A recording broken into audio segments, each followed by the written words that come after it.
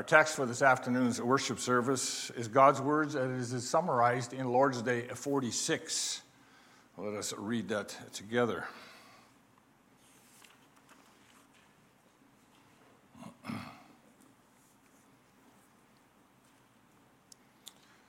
Why has God commanded us to address God as our Father? To awaken in us at the very beginning of our prayer that childlike reverence and trust toward God, which should be basic to our prayer. God has become our Father through Christ and will much less deny us what we ask of him in faith than our fathers would refuse us earthly things. Why is there added in heaven? These words teach us not to think of God's heavenly majesty in an earthly manner, but to expect from his almighty power all things we need for body and soul.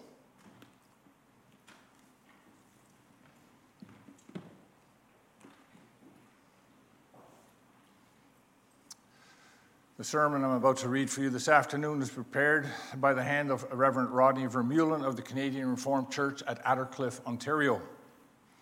In response to this sermon, let us sing from Psalm 43, the stanzas 3, 4, and 5. Dear congregation of our Lord Jesus Christ, without a doubt, if there is one area of our Christian walk that we struggle with, it is our life of prayer before our Father in heaven. We know we have to pray. It's commanded. Question and answer 118 of the previous Lord's Day. We know it is the primary means by which we are to express our thanks to God. Also the previous Lord's Day, question and answer 116. We know that God will give his grace and his Holy Spirit only to those who constantly and with heartfelt longing ask him for these gifts. Also question and answer 116. And we do our best to pray. Many of us will make a point of praying regularly. But somehow, for more than one of us, we're not sure about this whole prayer thing.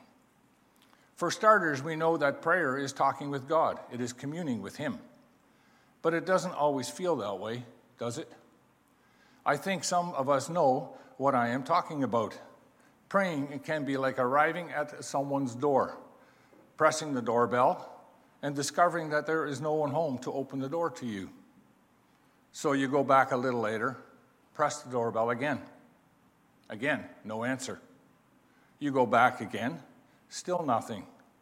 After a while, you stop going. And then, does it even make sense to lay my needs before God in prayer in any way? After all, he knows exactly what I need before I ask him. Jesus said so himself in Matthew 6, verse 8. And if I struggle with that, that raises another thing we grapple with. Is there any sense in asking others to pray for me or with me for someone else? Because if God hears one person praying or 100 people praying, it's not going to make any difference, is it? He knows anyway. Which raises another struggle for us. How persistent can we be in prayer? May I pray again and again and again and again? Does it make any sense to? Because frankly, I don't even have to ask once. My Father in heaven knows what I need before I ask him once. Lots of questions, lots of struggles with prayer. We could keep multiplying the questions, and I expect that most of us have found ourselves in more than one of those questions. This afternoon, brothers and sisters, I pray that God's Spirit may be present among us as we go into his word to look for his answer to our struggles with prayer. And many of these answers from God's word revolve around who our God is, that he is our Father in heaven. And that's what makes it so hugely significant that Jesus instructs us to begin our prayer with that address. If we by grace understand something of that, then many of our prayer questions will also be answered.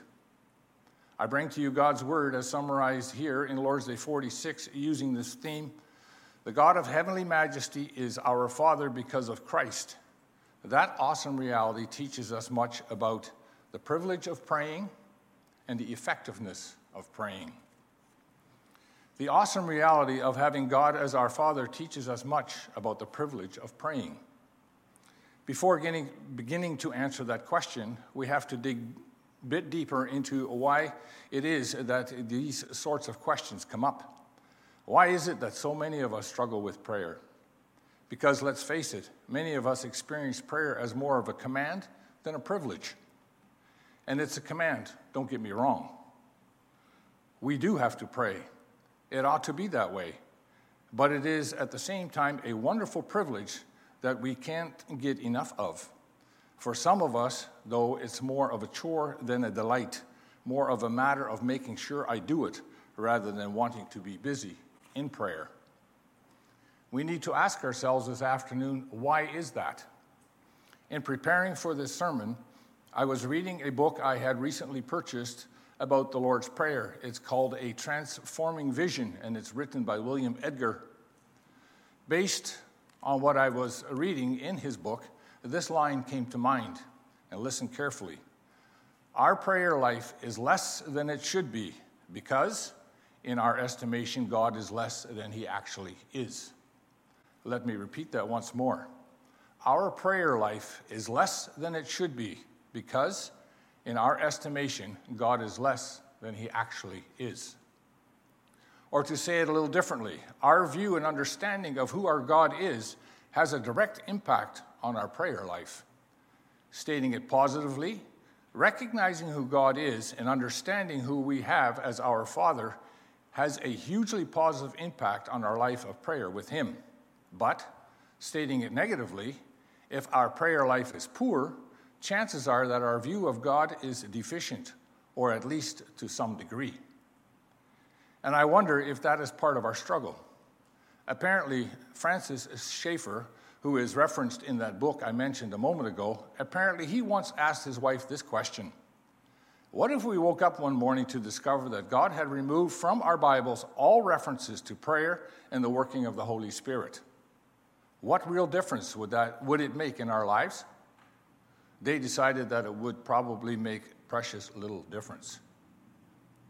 It's worth pondering for a moment, isn't it?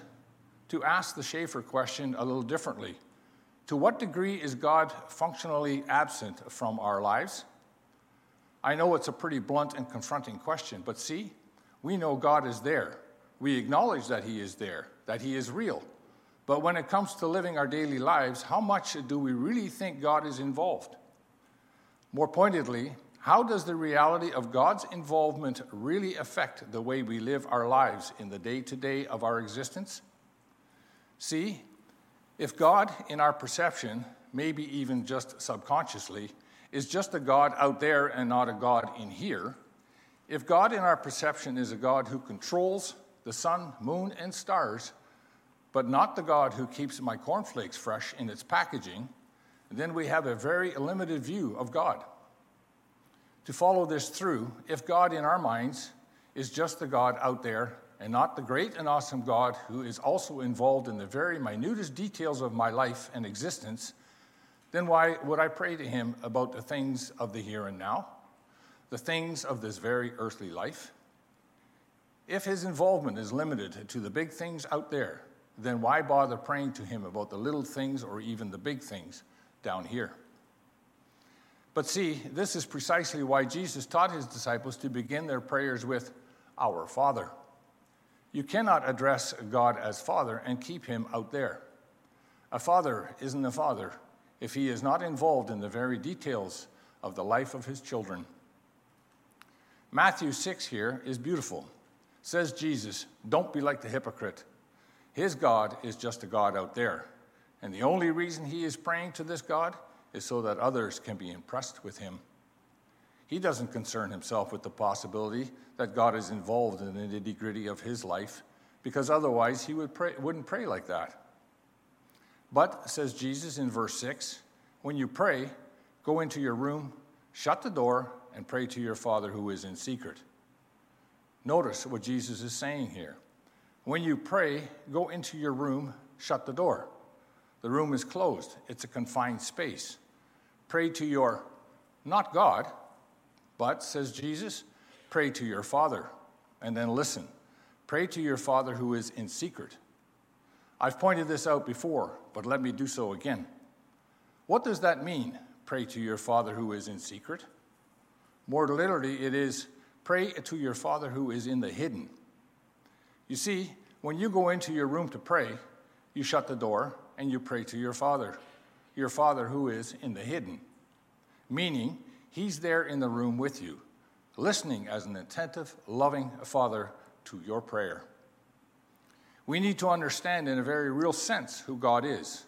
We need to pray for that understanding, that he is a great and awesome God of heaven and earth, who is at the same time our Father, concerned, interested in, having sovereign control over the minutest details of our existence. He is so as a loving Father. I know this is huge to grasp. King Solomon of the Old Testament grappled with this too. At the dedication of his magnificent temple, this reality of God made him stammer at the wonder of it all. In 1 Kings 8, verse 27, we read, "But will God indeed dwell on the earth? Behold, heaven and the highest heaven cannot contain you. How much less this house that I have built?" Well, brothers and sisters, Jesus wants you to know that God, who cannot be contained by the heavens, is there in your room when you are praying. He is there as your Father. As your Father, because Jesus Christ was rejected by his Father on the cross. And if we by faith know that, then praying to Father is a privilege purchased for us at the cost of the blood of his Son. An awesome privilege that we want to be busy with regularly. We want to converse with this Father who is so close by and so closely involved in our lives. Then I want to tell him how happy I am, how thankful. After all, he brought about the circumstances that gave rise to my joy and my happiness. Then I want to tell him how sad I am, even if I don't know why I am sad, because he is my Father. I want him to know. I want to ask him to help me. And then I want to ask him to take this pain away. He knows exactly what I am going through, and I know that as my Father, he is concerned about that. It touches him, as it would an earthly father, to see his child suffer. Actually, it touches him much more than that. Then I want to go to him when I feel negative about my faith, because such feelings I know concern him. And I'll ask him, "Father, hold on to me." And then I want to stop for a moment when I am feeling frustrated with the kids. I know it concerns him when one of his children is struggling with the sins of frustration. And I want to ask him to help me overcome. Then I want to go to him if I am being bullied, because it hurts so much, and I just need to tell my Father about it. Ask him to give me strength. Ask him to make it stop. What is it that you want to talk to your Father about?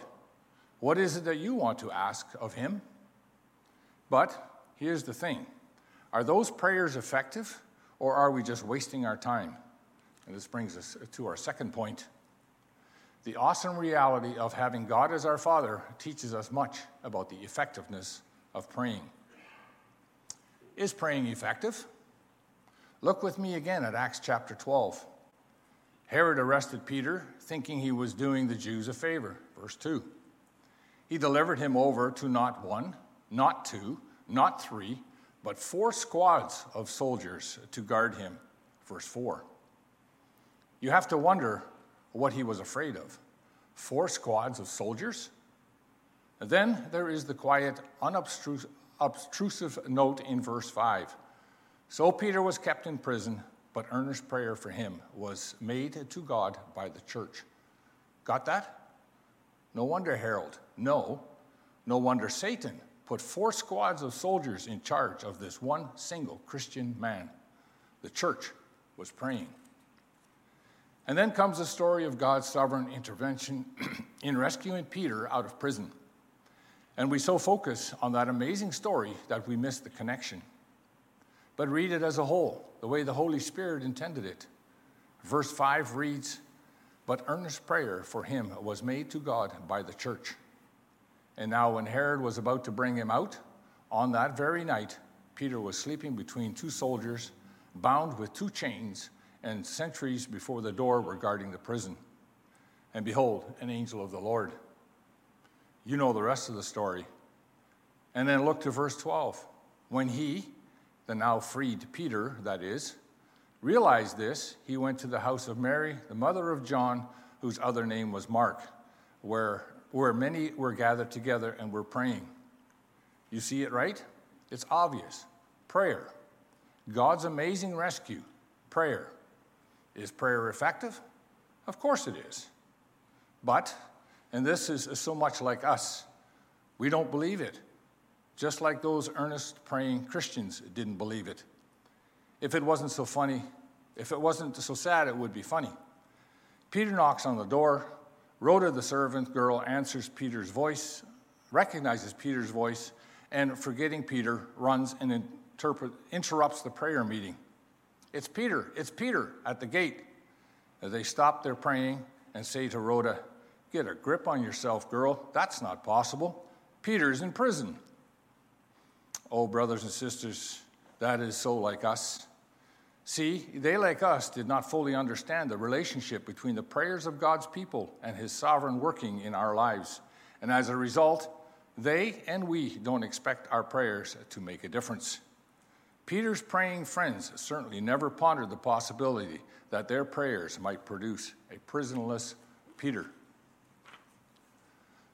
So now we have to ask the hard question. What then is the relationship between God's sovereignty and our prayers? Because Scripture clearly teaches both of those truths. First, God is absolutely sovereign and in control of all things. He freed Peter from prison and had already planned to do so. And then secondly, to use James's words, the prayer of a righteous man has great power as it is working. James 5:16. The prayer of Peter's praying friends was effective. God freed him from prison. Your and my head are already spinning. It makes no sense. And you are right, it doesn't. It doesn't make sense to us, but that doesn't mean for a moment that it doesn't make sense at all. We have to remember, brothers and sisters, that we are praying to our Father in heaven. And, says the Catechism, that teaches us that we must not think of God's heavenly majesty in an earthly manner. It might not make sense to us, but that shouldn't surprise us at all. Our Heavenly Father is all-wise, all-knowing, almighty. We are but his finite creatures. And so, brothers and sisters, it is for us to simply go to God's Word and to see what it says about the relationship between our prayers and his sovereignty in our lives. We need to look at this from God's perspective, not ours. And what has God told us in his Word? He's graciously told us this. Praying is effective. We already saw that from James chapter 5. And with that in mind, let's go back for a moment to our reading of Matthew 6. Take a look at verses 8 and 9 and following. Verse 7, Jesus tells his listeners not to heap up empty phrases like the Gentiles do.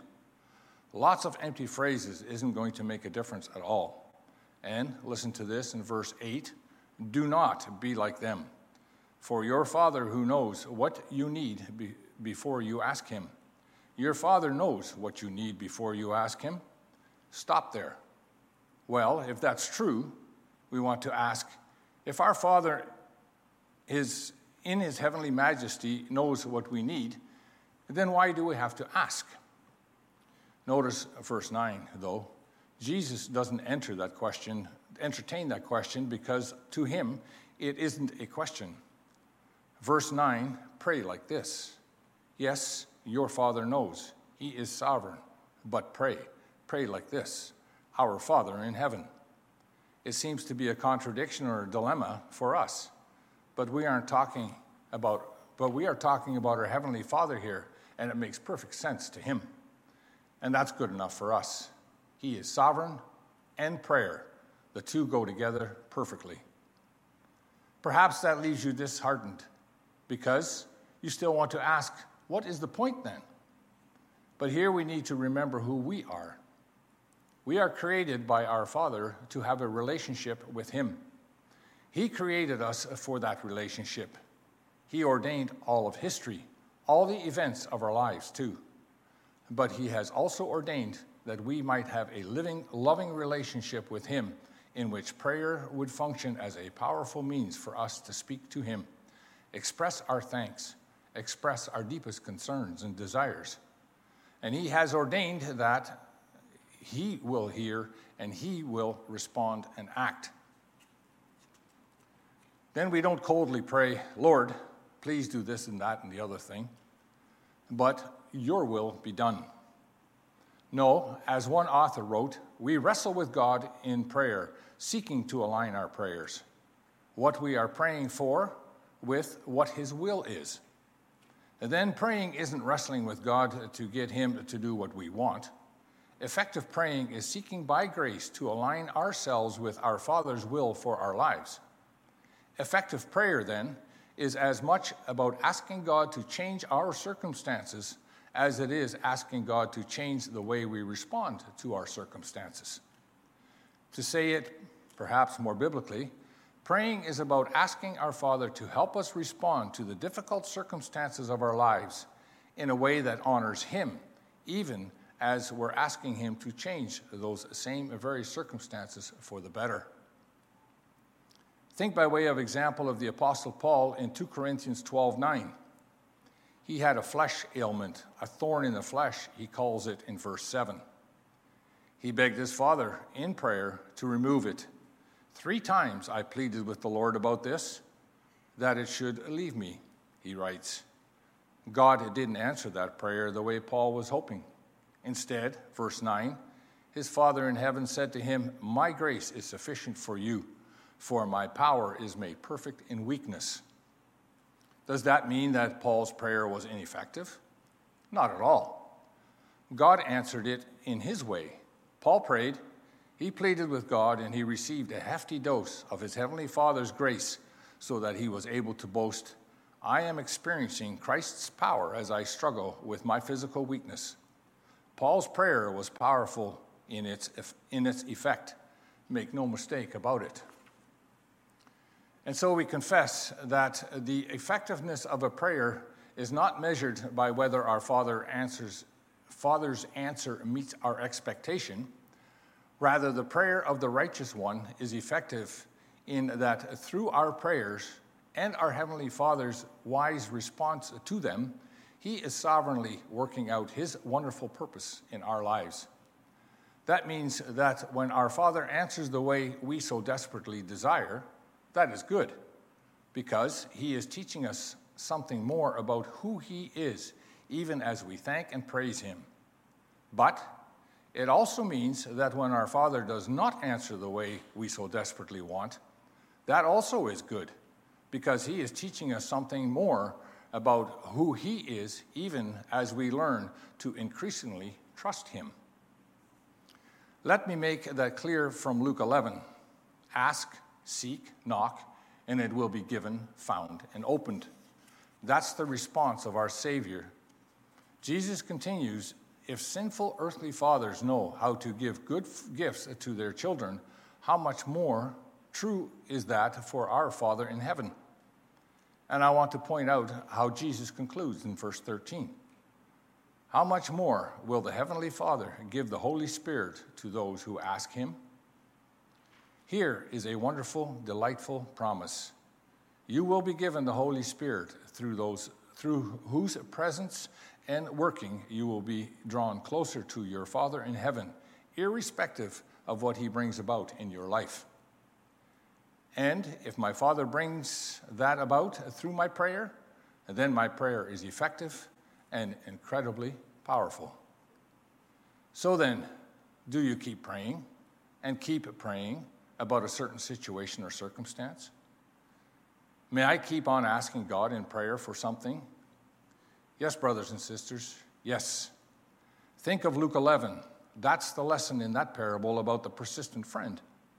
Keep on going to your Father in heaven in prayer. Go again and again and again, all the while seeking to understand your Father's will for your life. Your Father wants to hear your deepest desires, and he wants to respond in precisely the way that he knows is best. Think of Elijah, whom James referenced. He was a sinful Joe like the rest of us. He prayed for rain, sent his servant to check, prayed again, sent his servant to check 7 times. God knew what was needed. He knew that Elijah was going to pray. And at the same time, Elijah knew by faith that a prayer is powerful and effective. And so he kept right on praying. Got something you are praying for? Your Father in heaven says, be persistent. Keep praying as you seek my will for your life. So, do I ask others to join me in prayer? After all, my Father knows my needs anyway. One person praying or 100, what difference does it make? But again, what does Scripture teach? Think of Acts 12 once more. The church didn't designate one person as a prayer person. No, the church was praying. They were gathered together and were praying, says verse 12. Or what about Paul? He often asked those who received his letters to pray for him. Think of the end of the letter to the Romans, chapter 15, verse 30. I appeal to you, brothers, by our Lord Jesus Christ and by the love of the Spirit, to strive together with me in your prayers to God on my behalf. Of course, he prayed for himself and his ministry, but he also asked others to join in.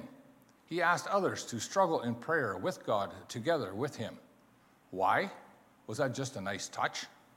Of course not. By faith, Paul knows that if God has so ordained things that the prayer of one person is effective, then Father in heaven has also ordained things that the prayer of 100 persons joined in prayer is also effective, as he meets 100 of his children in their inner rooms, listening to them as their Father. May we be encouraged, brothers and sisters, to be a praying people of God. When we pray, we not only address him as our Father in heaven, he is that, our Father in heaven. Pray fervently, pray persistently. Ask others to join in your prayer, and may we experience the powerful effect of prayer. Amen.